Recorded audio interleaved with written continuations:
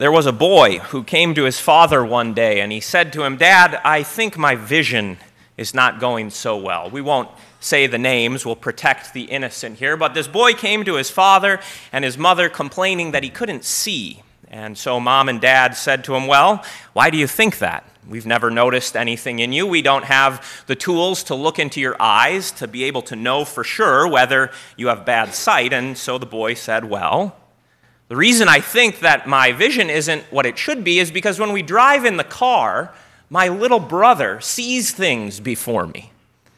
And so the father laughed to himself and to the mom and said, "This is just an excuse because, see, in this family, everything is a competition. And so when the older can't see things that the younger sees, the conclusion is there must be a reason for it. It's because my eyes are going bad." So the father kind of laughed, and the mom believed the boy. Of course, moms always believe their sons, but the father didn't, and so he said, well, let's go to the eye doctor, and the eye doctor actually has the tools to look into your eyes. The eye doctor will know, and what he's going to do is he's going to project some letters on the wall, and when you read that row of letters, we'll know whether you can see or not, whether you're nearsighted or not.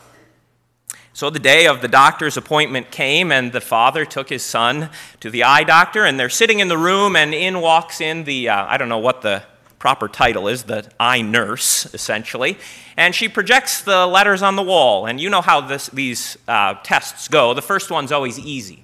So big letters, the boy looks at the wall, and he smiles, and he reads them right off. EDFLM. Everything's fine, and the dad kind of smiles and laughs to himself, and he says, "See, I knew it. I knew that this was all just an excuse. He can actually see. He just wanted to know why his brother saw something before him." But then the next row came up, and it was a little bit smaller. The boy kind of squinted at the letters, and he says, "A really fancy D? A thumbs up sign?" And at that point, the father knew, right, that the boy actually couldn't see. And again, we'll protect the names to protect the innocent. The reason I tell you that story is because I think it is illustrative. It is illustrative of what our life in this world looks like. So often we are nearsighted. We squint through this world and we can't quite make out what everything is. And so things like the letter L look like really fancy Ds. And things like the letter F look like thumbs up signs. And what happens when your vision is bad is that everything else goes bad. If you can't see, if you are nearsighted and you can't see the goal, well, you're never going to get there, are you? Our church year, on the first Sunday after Trinity, sets out to correct our vision, to make sure that we have the proper perspective on life, and to make sure that we have the proper perception. Those two things always go together, to have the proper perspective and the proper perception so that we don't go through this world like nearsighted people, squinting and making mistakes and making errors and not knowing what's what and who's who and why we're here and where we're headed and how to get there in the end. The first Sunday after Trinity in this parable of the rich man and Lazarus set before you the proper perspective on life.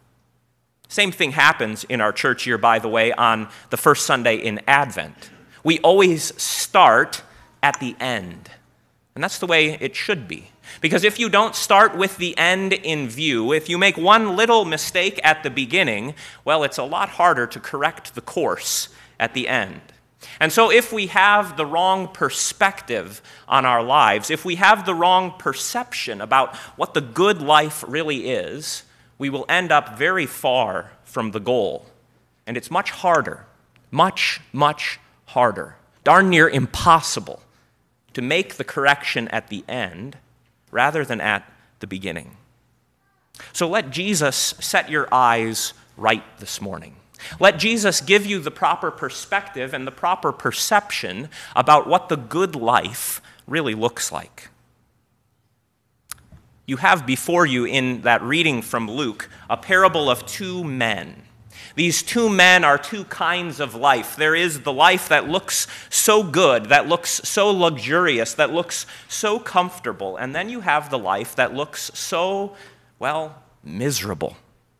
a rich man and a poor man, a man clothed in purple and fine linen, and a man clothed in his own sores, a man who feasts sumptuously every single day of his life, and a man who would just kill for but a little bite of bread.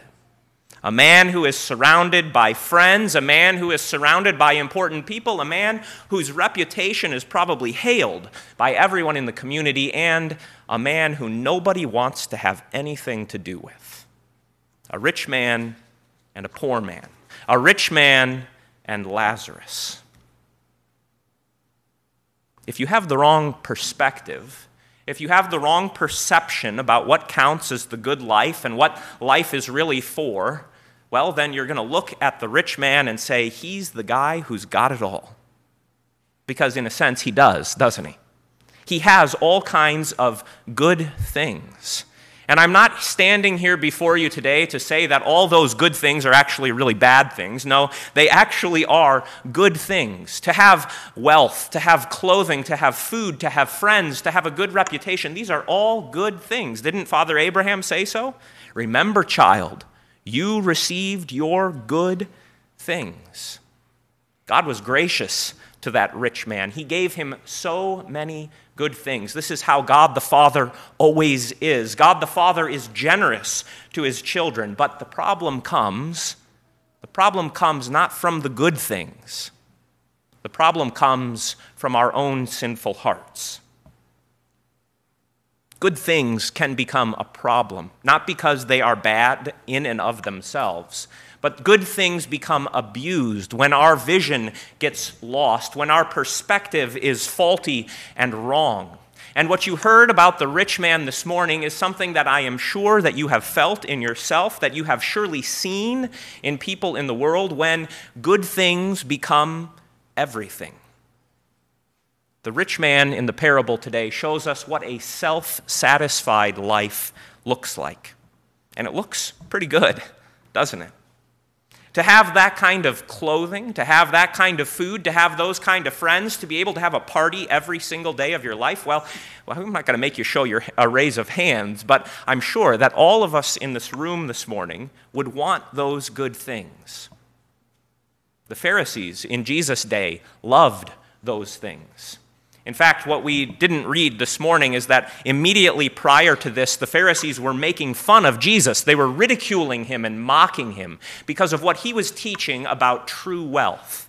Jesus had just gotten done giving this parable, a different one, about a dishonest manager. And they laughed at Jesus because he had the audacity. He had the audacity to say that your wealth, that your goods, the good things in your life, are not meant to serve you, but they're meant to serve your neighbor. And so the Pharisees ridiculed him. What a fool this man is. What a waste. They loved money. They loved themselves. And so they mocked Jesus because they had the wrong perspective.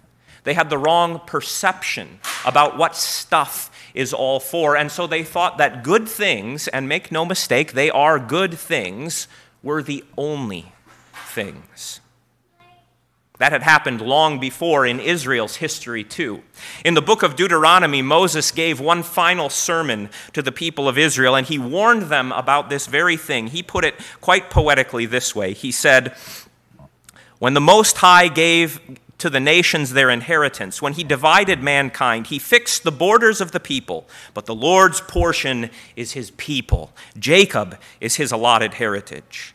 And he goes on to list all the blessings that the Lord poured out on his people Israel. But listen to this prophetic warning of Moses. Jeshurun, which is another name for Israel, grew fat and kicked. You grew fat, stout, and sleek, and he forsook God who made him.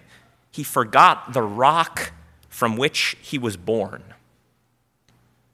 See, here is the danger of good things. That if you fill up your life with food, and if you fill up your closet with fancy clothes, and if you fill up your schedule with all kinds of parties, and if you fill up your life with all kinds of people who praise you and tell you how wonderful you are, you start to believe it, don't you? You start to say, yeah, I am pretty good. I do have a lot of things. And I provided these things for myself. After all, I worked hard for this. I deserve it. I deserve to enjoy the fruit of my labor. And before long, that nearsightedness sets in. Before long, all of the good things in life become the only things.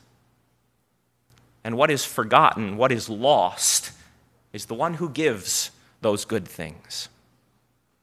The rich man had many good things in his life, and the problem was not that he had many good things. The problem was that he abused them. He thought they were the only things. And what happened to that rich man in the parable of Jesus stands out for us this morning as a warning.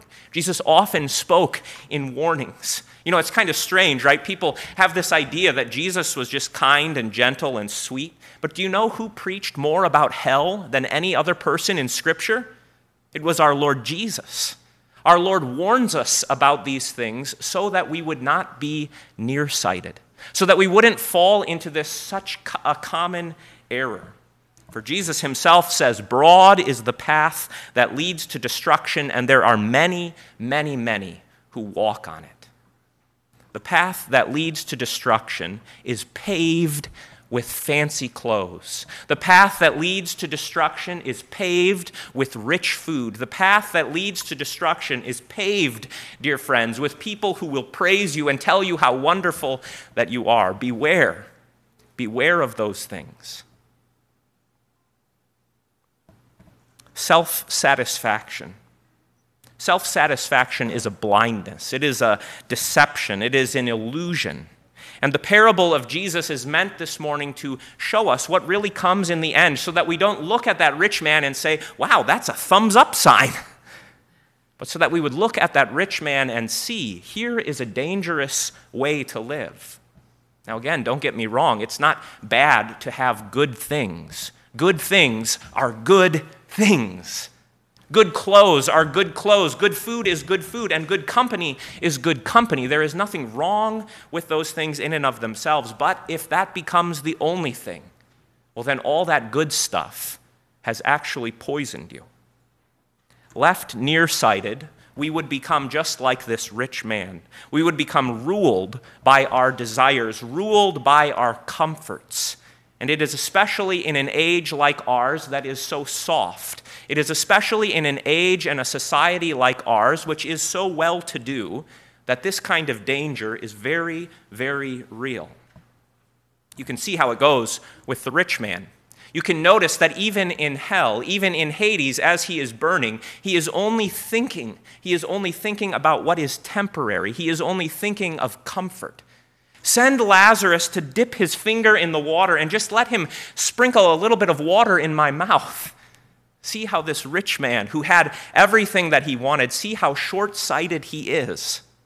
Instead of asking to be taken out of the flame, instead of asking for a cup of water, he wants just a drop. Because he has learned throughout his life to look only at what is right in front of him. He sees only the immediate pressing moment. He sees only the immediate need. And he doesn't see with the proper perspective. He doesn't see with the proper perception. He sees only good things. Now, Lazarus sees only bad things. But you have to see those things also with the proper perspective.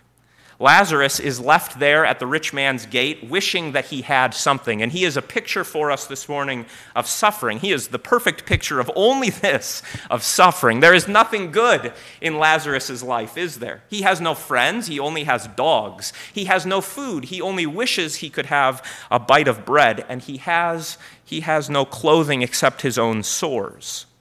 Poor, hungry, friendless. Lazarus is the picture of suffering. And yet Lazarus has the proper perspective on these things.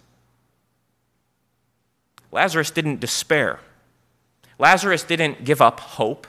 Lazarus didn't give up love. How could that possibly be? How could you have nothing in this world and yet have everything? How could you have no friends? How could you have no food? How could you have no clothing and yet still make it in this world? There is only one way. And that is by knowing the one who is infinitely valuable.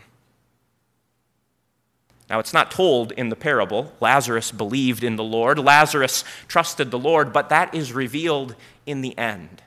In the end, it is revealed that Lazarus is the one who actually had everything. In the end, we are shown the proper perspective and the proper perception, not just about good things, that they are rewards from the Lord to be received with thanksgiving, but also we are taught how to see our sufferings, that even in our sufferings, the Lord is doing something good for us. How is it that we sang it in our opening hymn this morning? My only design is your dross to consume and your gold to refine. Here is the way to view your sufferings in this world. Here is the way to view your sicknesses. Here is the way to view, even in the end, your physical death. That it is meant to show you your need so that you may turn to the one who can help. Lazarus had no other helpers, but Lazarus needed no other helpers. His name means the Lord is my help. And surely that is the truth that we are to see in Lazarus, that when we cannot provide for ourselves, we are not alone. The Lord is with us. That when we cannot sustain ourselves, when we can no longer even cause ourselves to take another breath, it is the Lord who will sustain us. That doesn't always make life easy. That doesn't always mean that we will have a smooth path and that, it'll be better in the morning. Sometimes it's like that. Sometimes in the night, all of our problems kind of loom over us and seem too large. And when the morning comes, all it takes is a little bit of sunshine and a cool day to say, you know what, I'm going to be okay. But you know as well as I do that there are other times where no matter how many days you wake up, no matter how nice the weather is outside, your sufferings don't go away. And the only thing that can sustain you then is knowing that the Lord Jesus is your Lord.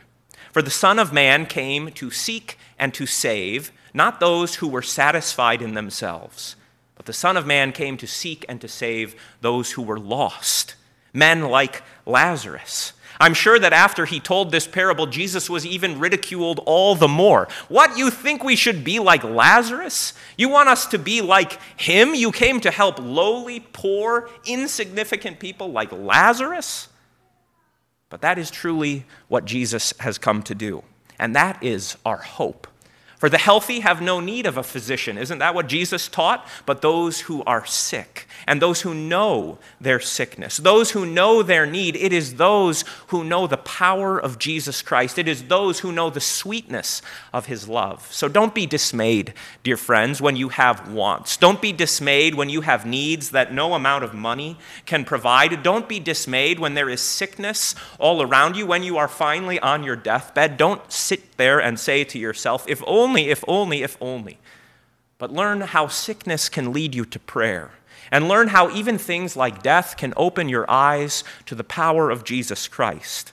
For he is the one who can sustain us in every time of need.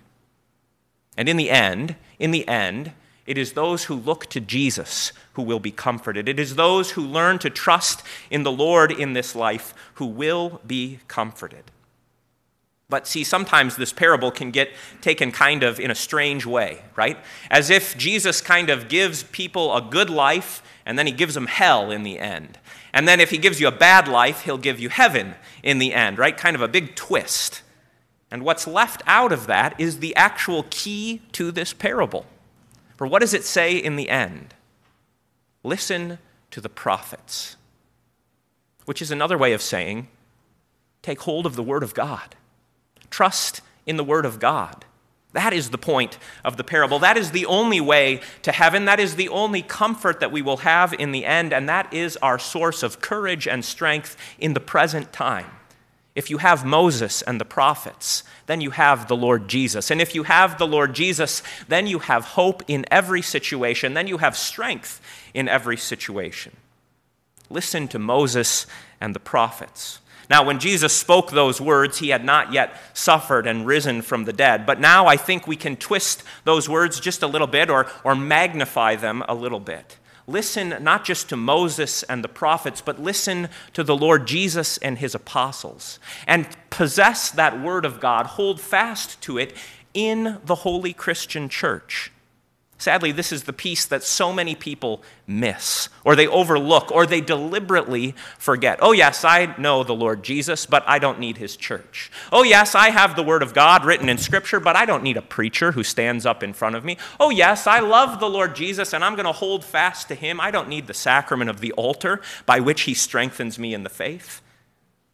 You need all of these things, dear friend. Scripture written down for your learning. Scripture proclaimed for your hearing. The sacraments delivered to you to strengthen you and nourish you in the faith. Never be self-satisfied. Even when it comes to your faith, never say, well, I did that when I was a kid, or I don't need that any longer, or what's just a couple times missing church. I can go on vacation and come right on back. Never become satisfied even with your own faith. Learn to find Christ in his word, in his sacraments, in his holy Christian church, and then you will have the proper perspective. And then you will have a life. Then you will have a life that needs no shame. In the end, this rich man was left friendless. In the end, this rich man was left comfortless. In the end, the rich man looked back on his life and he thought, I wish I could go back and change it all. You don't want to live that kind of life. You don't want to end up on your deathbed and say, I wish I could go back and change it. I wish that, my life had meant something else. I wish that my life had shown something else. You can hear what his concern is at the very end, can't you? Send someone back to my brothers so that they can learn from someone else. But what did Father Abraham say to the man? You should have showed them your whole life. You should have showed them how to listen to Moses and the prophets. Don't let that be said of you. And especially on this day, on Father's Day, I want to appeal to each and every father in this room and to all the men of this congregation who serve as spiritual fathers to their spiritual children. Let your life show your children what is truly valuable. Let your life show your children what matters most. Let your life show your children and the whole world Moses and the prophets and the one whom Moses and the prophets pointed to, Jesus Christ. Let that be the testimony of your life, not your fancy clothes, not your rich food, not all the friends that you amassed in the world. Those are good things, and you will have those. But best of all is to show in your life the Word of God is your treasure. To show in your life that the Word of God is your shield. To show in your life that the Word of God is your great reward. That is the life that is truly worth living. That is the good life. Trinity 1, the first Sunday after Trinity, gives us this perspective. It gives us this proper perception about what is truly good in the world and even also what the sufferings of our life are meant to cause us to do. So learn to see with Jesus this morning. Learn to see through his holy word so that your whole life may be directed to this and you may lead a life that has no shame. To Christ be the glory now and always.